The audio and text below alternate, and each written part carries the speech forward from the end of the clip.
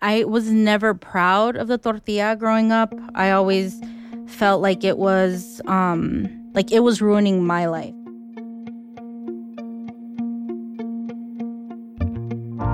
This is Little America, a show about the immigrant experience, one story at a time. I'm your host, Kumail Nanjiani. This next story is set in rural New Mexico, Lake Arthur to be exact. Population 378. That's it, 378. Lake Arthur is very small. If you close your eyes, you miss it. My bet is you've never heard of it, but 45 years ago, you might have.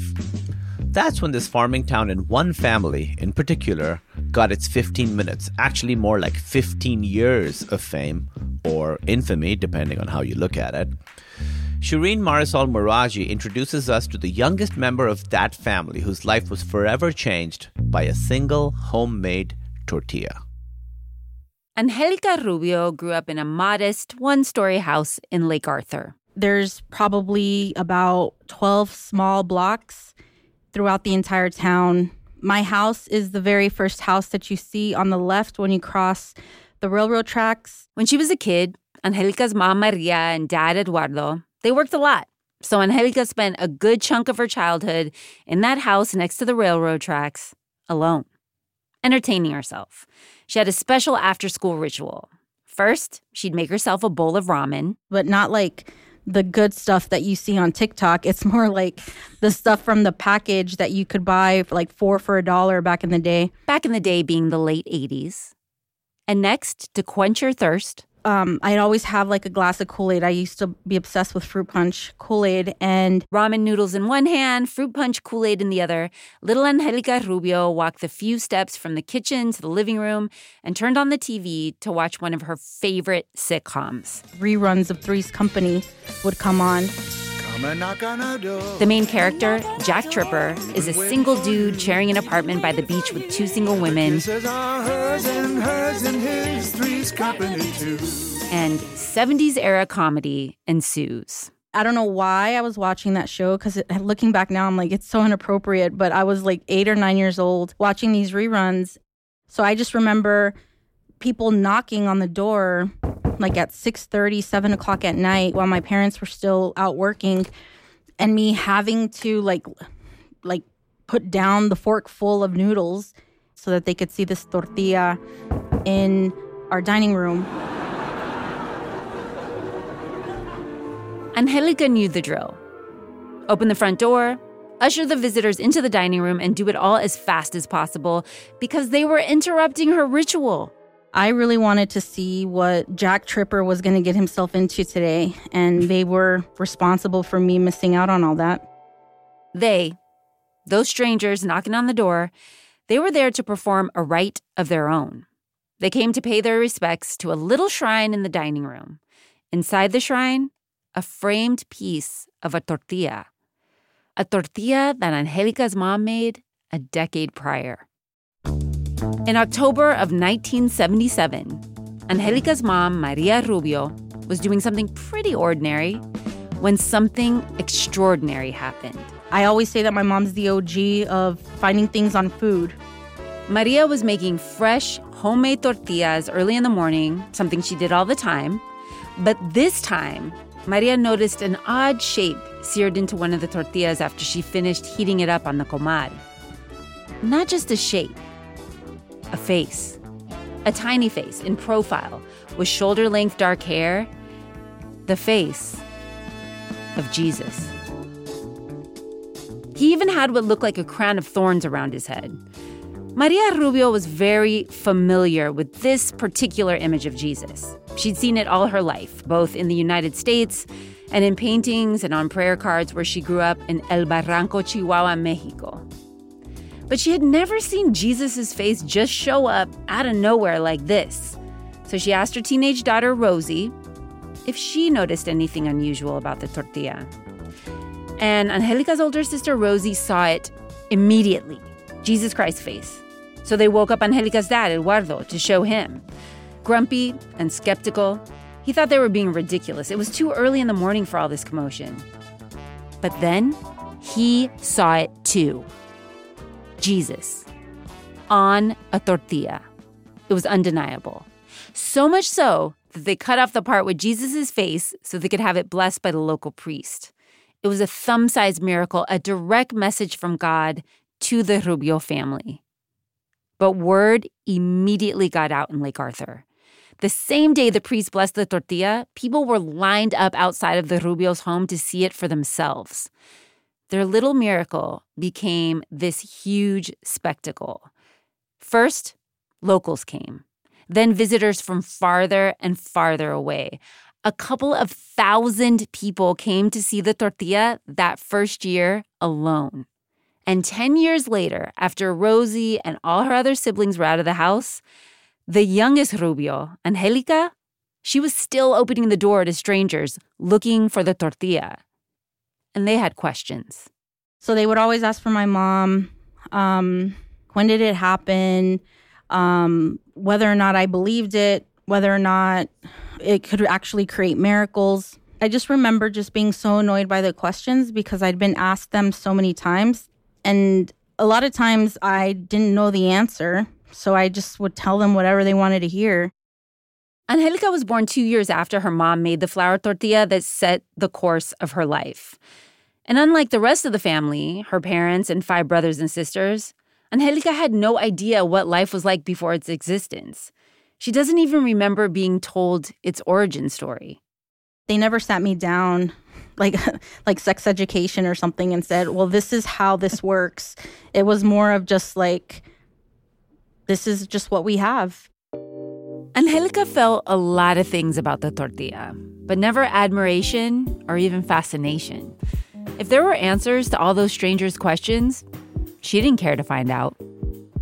I was never proud of the tortilla growing up. I always felt like it was ruining my life. One, it wasn't cool. And like I was the only kid at school with a mom who made a tortilla with the face of Jesus on it. I can imagine this being something that made it difficult to fit in. Yeah. There was this boy who I had the biggest crush on in the 4th grade, and I thought he was really into me. And then one day, I just remember him whispering something about the tortilla kid, and I just remember my friends telling me, like, he's just flirting with you. And I'm like, no, he's making fun of me. And so I just remember being called a tortilla kid just became a thing after that. And it was just something that I just carried with me for a really long time. Being called the tortilla kid compounded this feeling Angelica had that she was different. Her parents were immigrants from Mexico. They didn't speak English. She and her siblings had to be their interpreters. And they were also a lot older than her friends' parents. My parents were already in their 40s by the time I was born. And now they're the same age I am now. But I was so embarrassed having them as older parents. And so I always would introduce my sister, Rosie, as my mom. One, because they were older parents, but then also because they didn't speak English. So every time my mom would show up to school to pick me up, I would always say she was my grandmother. And I get kind of emotional, but because I talk to my sisters a lot about this around being first generation. And there's already so many different things that people have to deal with when they're first generation. But then there's the added pressure of like having a mom who's famous for a tortilla. I think as a kid, I think it was just like a lot of pressure. Growing up, Angelica watched a lot of TV. And she identified with the awkward kids on 1980s sitcoms who, episode after episode, tried and failed to get in with the cool kids at school, like Sarah Jessica Parker's character in Square Pegs. Angelica often fantasized about her own sitcom life. Hers would be a small town to big city rags to riches type story. She'd still be the girl who was quirky and a little bit awkward, but everyone would think that was totally rad and not weird. Instead, random people kept knocking on her door and disrupting that fantasy.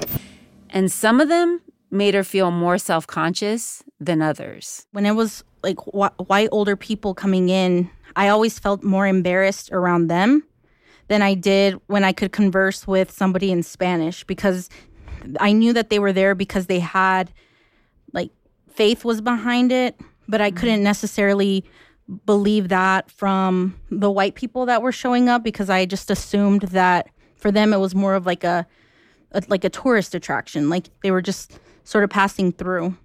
Looking back, Angelica says she didn't really understand race or racism. People in Lake Arthur were all pretty much the same in her eyes. They were all working hard to feed their families, whether they were Mexican or white. But when it came to the tortilla, Angelica remembers a distinct difference between how white visitors and Mexican visitors treated it. She felt like the Mexican people, especially the older women who came to see the tortilla, they were reverent and respectful. But she just didn't get that same vibe from the white visitors. And then the media showed up. Maybe only God knows if it's possible to find an image of Jesus in a tortilla, but I know for sure it's almost impossible to find Lake Arthur, let alone the Rubio's tortilla shrines. In Lake Arthur, there is no lake and no Arthur, but a lot of Arturos. It is primarily a Mexican. The John Barber show, Donahue, and then my sister was on Oprah. Angelica says her mom, Maria, never turned anyone away, including the press, because she truly believed her discovery was heaven sent. And she says her mom refused to make money off the tortilla for that same reason. Her mom felt like it wouldn't be right to hoard a gift from God if there was a possibility it could inspire others and give them hope. And those media requests, they just kept getting bigger and bigger. Angelica was in high school in the mid-90s when her sister Rosie and her mom went to New York City to be guests on the Phil Donahue show. When my sister and my mom, for example, chose to go to Donahue, they chose to go to it because they wanted to share their story, because it was going to be about miracles. And for them, miracles is what happens to people, especially if you're a person of faith. It wasn't that. It was very much people making fun of them. In New Mexico, a family there that saw an image of Jesus in a tortilla. Here it is. It was very much cringy. I couldn't watch it at all and not feel so uncomfortable, mostly because I was just watching, like, my mom and my sister, especially the Donahue show, watching my mom in the entire hour that they're being interviewed. She doesn't say one word ever except for maybe a few, like maybe one sentence in Spanish that my sister translates. ¿Usted cree que este es Jesús que vino mandó un mensaje a nosotros? My mom was just so scared. One, she'd never been on a plane, so she flew for the first time to New York City. Like, she's never seen anything like this. And so for her to show up to this place was really just an incredible, like, task. And then to see my sister, who was so young at the time, pretty much being my mom's, like, manager, publicist, or whatever, trying to take on, like, this entire story.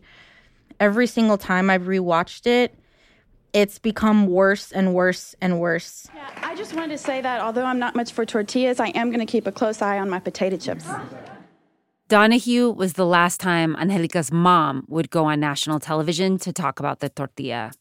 So when Oprah's people called and asked the family to appear on a show she also wanted to do about miracles, Rosie went by herself. Rosie trusted that Oprah would do better and treat her Mexican-American family story with respect. My sister went on that show thinking that it was going to be told in the way that my mom and my sister had always wanted, and instead, Oprah made fun of it. Oprah keeps saying tortilla. Let's take a look at that tortilla, she says while the audience chuckles.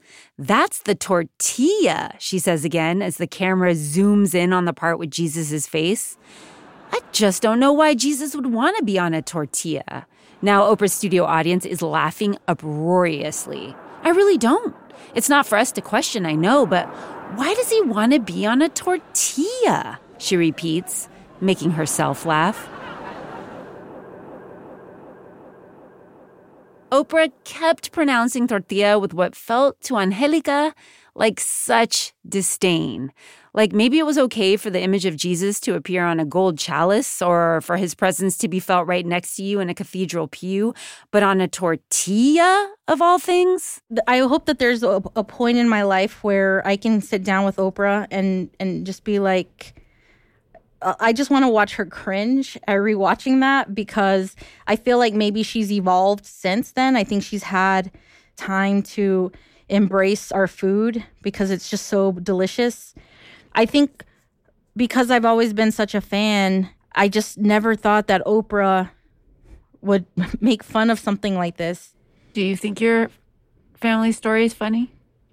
No, not anymore. I mean, I don't think I ever felt that it was funny. I think it was funny in the sense that, to me, it just wasn't, it was an embarrassment when I was growing up as a kid.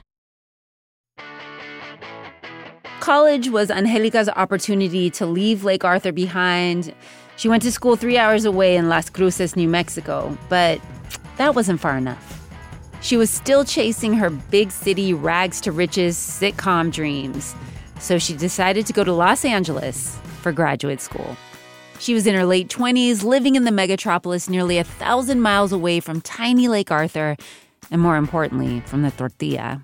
She was working, she was studying to get her master's degree, living her best life, really, embracing her Mexican heritage in a way she hadn't back home, and learning to accept all the parts of what made her both quirky and rad. And then, in 2006, the tortilla caught back up with her. I was living in Los Angeles and I was on my way to work, but I had just read an article about George Lopez doing this movie. A movie about someone who discovered Jesus Christ's face on a tortilla. Not in New York or New Jersey or Nuevo Laredo, but New Mexico. And everyone is trying to claim the tortilla and get rich off it. As if being ridiculed on two of the biggest daytime talk shows in the 90s wasn't enough, now a demeaning spinoff of her family story was going to be on the big screen, co-starring one of her favorite comedians at the time, George Lopez, a Mexican-American, someone Angelica totally identified with. And she was pissed. So she called to vent to the person she was closest to, her mom, Maria Rubio. Angelica usually phoned her mom every night at 9:01 p.m. because that's when her plan's free minutes started. But this couldn't wait. We normally would talk at that time, but I remember this conversation so vividly because I was on the sidewalk on First and Boyle, and I remember calling her, and it was in the morning, and I was telling her about it, and she just real calmly responded, and she's like, Angelica, pero pa qué te importa? Like, why do you care? It's like you've never cared about this before. This was not the response Angelica was expecting from her mom. And it stopped her right there on that LA sidewalk and made her think about her relationship to her family story. She says it was like her mom stuck a mirror up to her face. So Angelica looked in it, and she asked herself, was she just as bad as all those other people who made fun of her mom? Was her shame and embarrassment over the tortilla also a rejection of her family and everything her parents sacrificed to give her a better life, all those opportunities they never had? Was she complicit? The answer Angelica settled on was yes. I never really did care. I waited until this beloved Mexican comedian made a ton of money off of it. Or maybe he didn't. I mean, he probably didn't make any money off of it because it was so bad. But it just seemed like very inappropriate to me for someone who many in my culture admired at the time would profit off of a story that was very meaningful to people. And so that really led me to reclaim, I guess, our story and try and make sure that it was being told the right way and accurately, and really giving my mom the credence that she deserved, because there was just so many other stories out there that were not doing her any service except for making fun of her. A couple of years after finishing grad school in Los Angeles, Angelica moved back to Lake Arthur. She wanted to get into local politics, but she quickly realized she still didn't fit in. She was too quirky and too lefty. She started writing to help her sort out her feelings about all this on a couple of personal blogs, and one of them she called The Tortilla Kid. A little over a decade after the George Lopez movie news, by the way, it was called Tortilla Heaven, and the reviews were mostly bad, and Angelica has yet to watch it. Anyway, around a decade after all that, Angelica got her first written piece published by a national media organization. It was a personal essay in Eater called Christ on the Comal. I asked her to read part of it to me, anything she wanted, and she chose the section where she learned about Tortilla Heaven. Until that moment, I had taken my mom and her story for granted. I'd been humiliated by it, and I'd spent much of my life perpetuating the same false narratives about my family. An instance that still sticks with me took place a few years prior while working at an internship in Washington, D.C. I was living with some fellow New Mexicans, and one night, as we were sitting around drinking cheap beer and sharing stories about home, someone randomly brought up the quirky story of the Mexican lady who'd made a tortilla with the face of Jesus on it. For a second, I thought about changing the subject. Instead, I said something like, "Yeah, I know the family. Then, yeah, it happened in Lake Arthur. Finally, it all came out. Yeah, it was actually my mother, and I laughed with them, dying of shame inside while I sat there making jokes, mocking my mother and her story."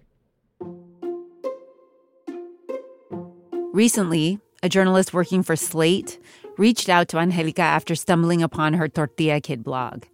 He was looking for events that took place in 1977, and he was really interested in documenting her family's story.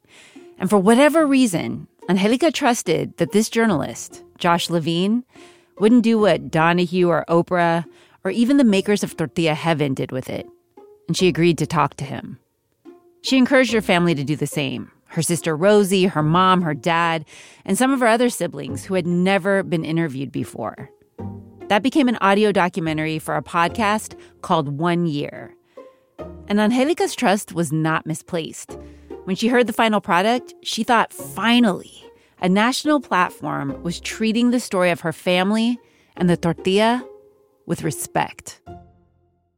What is the real story for you? For me, I want people to know that my mom, she is a remarkable woman, and that there was a period in her life where she was experiencing a lot of heaviness in her life. I mean, my dad was an alcoholic. They were living in this extreme amount of poverty. For my mom, she just needed a sign, and I think it's what a lot of us are searching for.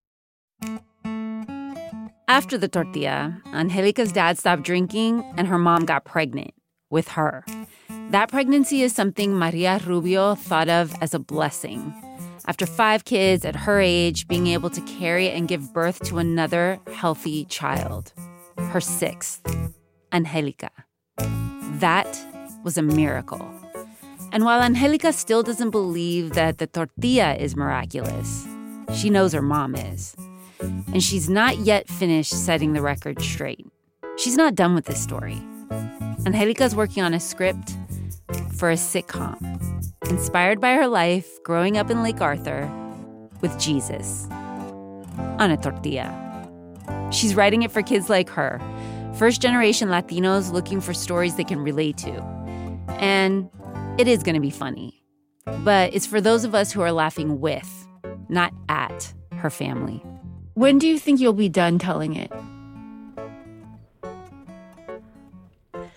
I know that my mom has reached a point where I think she's pretty much done with sharing it. I feel like for me, it's still part of my journey, and I feel like today was a level of therapy. I've had some time to really think about just like my own inner child and what 8-year-old Rubio was feeling at the time. And I feel that until I resolve some of that, I guess, is probably the time where I'll sort of close that last chapter of this story. Have you ever apologized to your mom?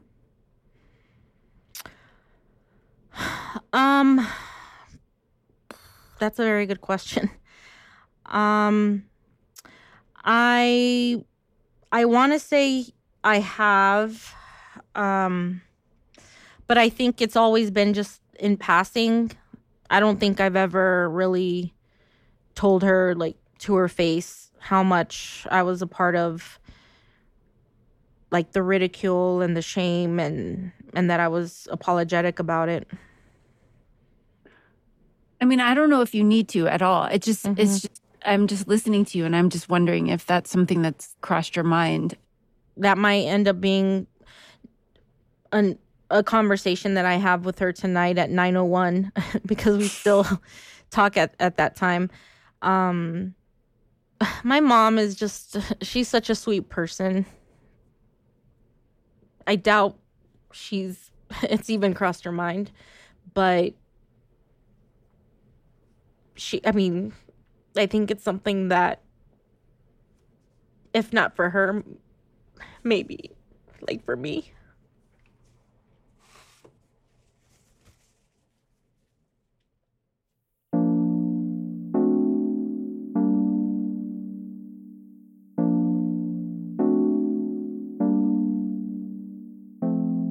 Angelica Rubio is a writer and New Mexico state representative living in Las Cruces, New Mexico. At some point a few years back, the tortilla ended up broken. No one can agree on what exactly happened, but Angelica's mom still has the pieces, tucked away from the public eye, at home in Lake Arthur, New Mexico, 45 years after she made it.